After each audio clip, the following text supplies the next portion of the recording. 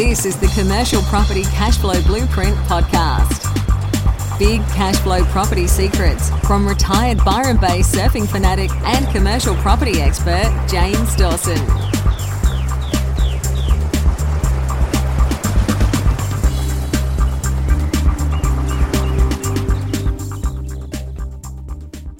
Hi everyone, it's James Dawson here from commercialrealestateinvesting.com.au, and in today's podcast I'm going to talk about the very important topic of commercial leases. Now, leases really are the backbone of a commercial property investment. They're a very, very powerful document in Australia. They're almost like a mortgage, and in fact a lot of commercial property owners and tenants have the lease registered on the title of the property, just to give you an indication of how strong these leases are.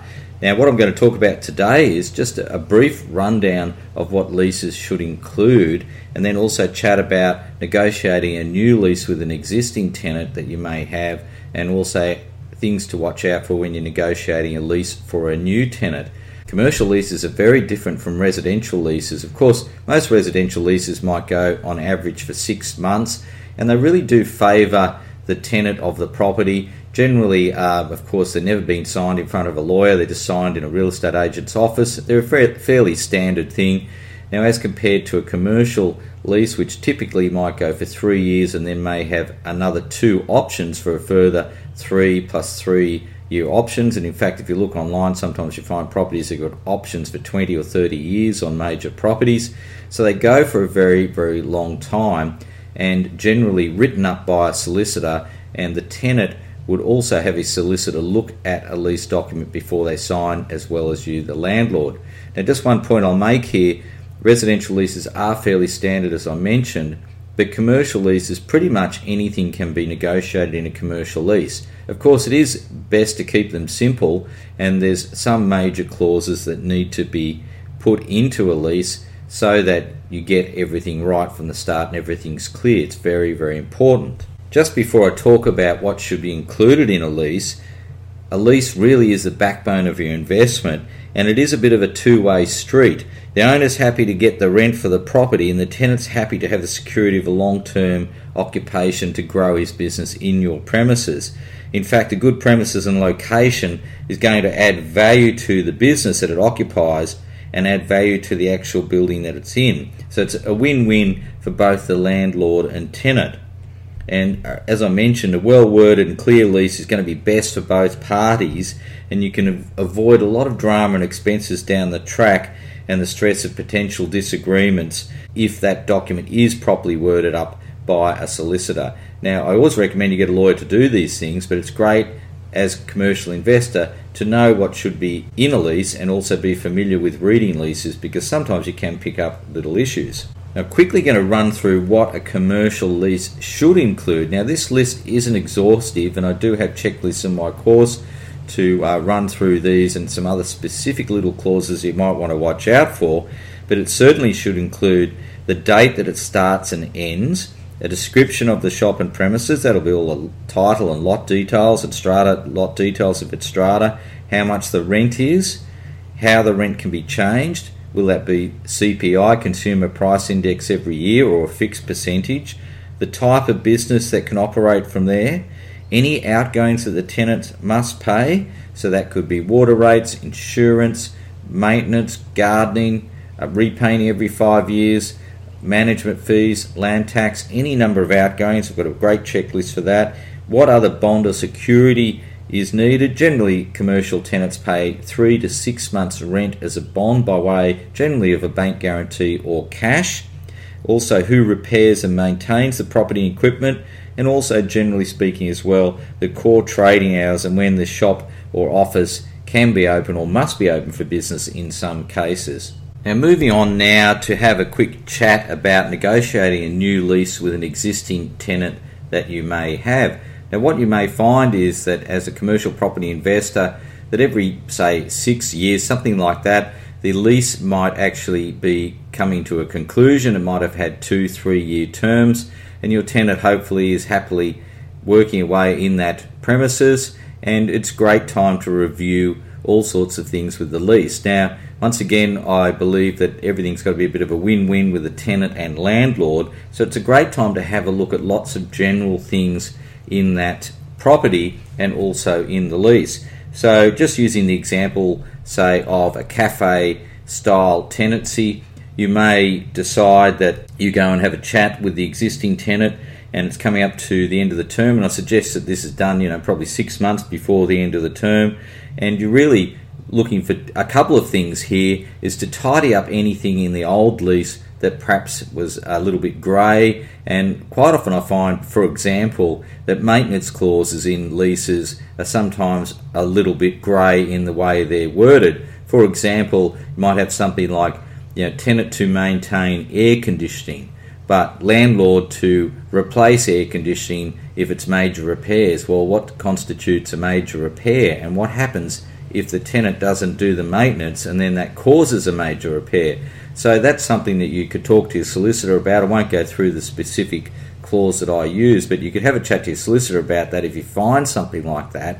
And quite often also you'll have a redecoration clause in a lease that comes up at the end of the term. So this could be a great way to negotiate something with your tenant by way of saying, look, I'd like to give you a new lease and it is up for the normal redecoration process according to the existing lease. So perhaps you might decide as a landlord that you might offer some help with that, and that sort of can improve your property. Of course, it might be something you might say, look, I'll paint the awning outside, or I'll fix something outside that's going to make the property look better, and he can then go ahead and refurbish or repaint inside, whatever his lease calls for. Sometimes it calls for painting, floor coverings, and sometimes new fit outs as well that have to be done every 5 years. The big thing here is negotiating with an existing tenant is that if you've got a managing agent, and I suggest please have managing agents for your properties, it saves a lot of heartache, that they will charge you roughly about 10% of the first year's rent to negotiate a new lease. So let's say the tenant's paying $40,000, that could be a $4,000 fee from the agent just for negotiating the lease, which you can easily do yourself. And really, you just really want to familiarise yourself with the marketplace. That's the first thing you need to do, because you really need to determine whether your existing tenant is paying the right rent. Not too high, not too low. And if it is too high, for example, and I've certainly done it in the past, it's sometimes better to bring that rent back to market and start afresh, because what you will have in a new lease is, generally speaking, every 3 years, something like that, depending on how the lease is worded, you will have what's called a market rent review. And that's essentially to be fair. It means that if the rent has outstripped the local market, let's say you've got similar size shops, for example, and all the shops up the street are paying $40,000 a year rent, something like that, and your shop is paying, say, $45,000, $46,000 a year, it's possibly paying too much rent for that premises, or the tenant's paying too much rent for that premises. So in that situation, the tenant can actually quite successfully argue with you that the rent should be reduced. And I don't like it to get too out of hand. You don't want to move down the track and find that suddenly you're getting, say, $50,000 a year when you should be getting $40,000. That's all very well saying I've banked the extra money, but it's nice to have it slow and steady as you go and get the right rent every year that goes up with consumer price index, CPI, etc. What I like to present to a tenant when negotiating a new lease, this is with an existing tenant once again, is just really a one-page summary of how the new lease will operate and what clauses will be in it. Now, for example, if you've got some redevelopment plans for that property, it would be a great time to think about having a demolition clause inserted in that lease, but that demolition clause may not take effect for about 3 years, something like that, generally after the first term. So it's a great time to have a think about anything else you might be doing with that property or planning for that property, and put that in that document, and that can be called a heads of agreement document, and give that to the tenant and say, here's all the new terms for the new lease I'm proposing. And they will of course include the rent, the way the rent increases, the way the rent's paid, the outgoings that are paid and actually give them the amount of the outgoings or an estimate of the amount of the outgoings so that everything's very clear. So it might be, for example, $40,000 a year rent plus an amount of outgoings every year. That estimate is, say, $12,000. So that tenant knows that he's going to be paying roughly in the first year $52,000 per year. But this is a great area now when you're negotiating, because quite often tenants will say, oh, well, look, I'm struggling a bit, or, I want lower rent. Well, this is where you can perhaps negotiate a little bit with some maintenance issues and perhaps giving them a little bit. It might be, look, I'll replace some air conditioning, or I'll do something at the back of that property, or do something at the front of the property that may improve your business. And this can help you negotiate a win-win lease between you and the tenant. I'll just touch on the process of how leases get organised here, because it's a little bit similar for brand new leases with new tenants and for new leases for existing tenants. And generally the process runs like this. You may have a chat on the phone or by email with the tenant saying, look, your lease is up for renewal, or you're preparing a new lease for a new tenant. And then you send over what's called a heads of agreement document, which is simply a letter or an email setting out the terms of the lease, including all their payments, as I mentioned, when the rent's paid, how much it is, what area it's for, include some plans of the shop, for example, what outgoings are going to be paid, and any other information that's necessary, bank guarantee, of course, and then also putting the details of the shop clearly on there, or the shop or the office, and getting all their details back clearly as well, if they might be renting that in a company name, etc. So there could be a bit of toing and froing while you get all that information together. Now, once they agree to that, and there can be negotiations about that, once they agree to that, you can then send that to your solicitor, and he will draw that up as a draft lease. Generally, then he will send that over to the tenant solicitor, and they will review that, and you can still negotiate from there. So they may come back with something that they're not happy with, or they want an addition to it, and you can think about it from there. And then after a period of time, of course, the lease gets signed and the money gets paid. There also can be negotiations on the costs of drawing up the leases, depending where it is and what type of tenancy it is. There's various rules. The Retail Tenancy Act, for example, does cover a bit of that. I won't go into that in this podcast, but there's various rules about who pays costs for drawing up leases on properties, and that can vary from state to state. So definitely get legal advice from your lawyer before you enter into any negotiations, perhaps, and definitely get them to draw up a lease for you. I highly recommend that. Now, a couple of quick tips here for negotiating a lease with a brand new tenant. So let's say, going back to that cafe example, that you have a cafe space or something you've just bought and it's coming up for lease. One of the best things I feel to do is to really present the property correctly and fully by way of providing documents to any prospective tenants. So those documents could include, say, plans of the space, and then clearly setting out, basically giving them a heads of agreement saying, here are the lease terms that I would like. And it would set out all those things I mentioned before that need to be included in leases. So just go back to the start to hear those again.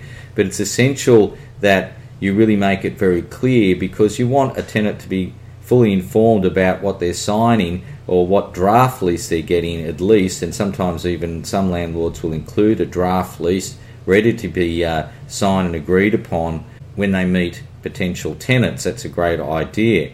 Another great idea is to provide any prospective tenant with details of rents that are in the area, so that they know they can immediately compare apples with apples, and they know that the rent and outgoings that you're telling them for your premises is actually a reasonable amount or compares well with other places nearby.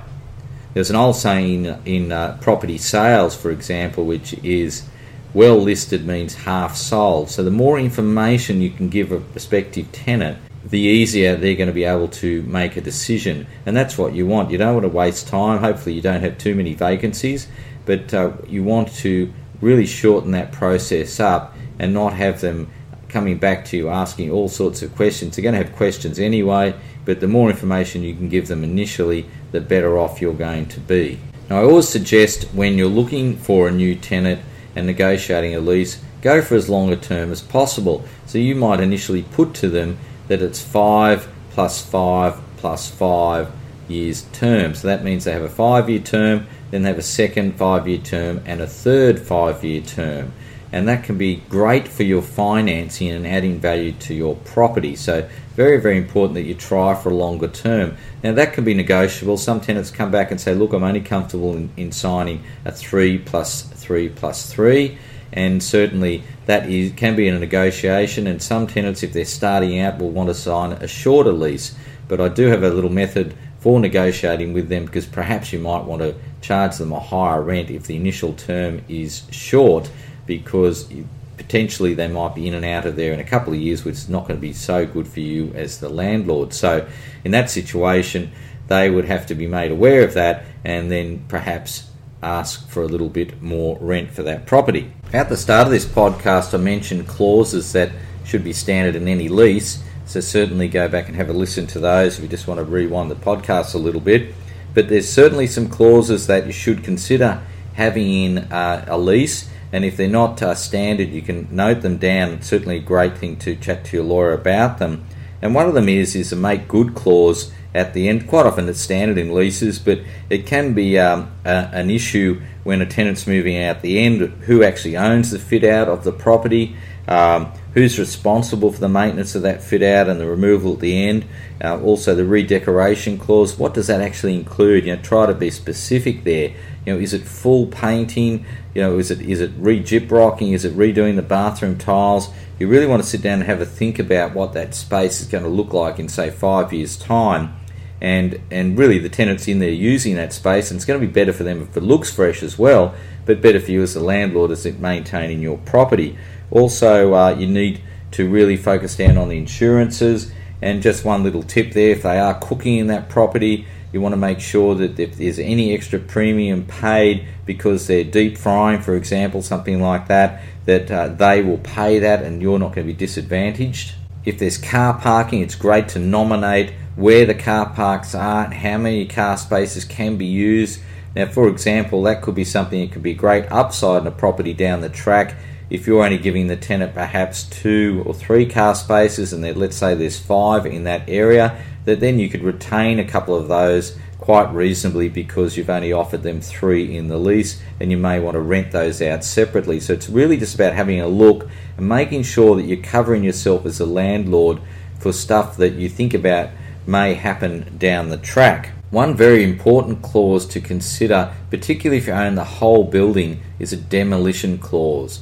And I go through that thoroughly in my property course, because if you're considering redeveloping the property, sometimes the development plans can take 2, 3, 4 or 5 years or even longer, and you're planning well in advance to do work to that property. And as a landlord, a demolition clause gives you the right to give the tenant a certain amount of notice so that you can come in and do work. It may even just be doing work at the rear of the property, or more extensive work where you actually have to ask the tenant to move out for a period of time and come in. So your solicitor can advise you on that, but it's a very important clause to consider, particularly if you are considering any development work down the track.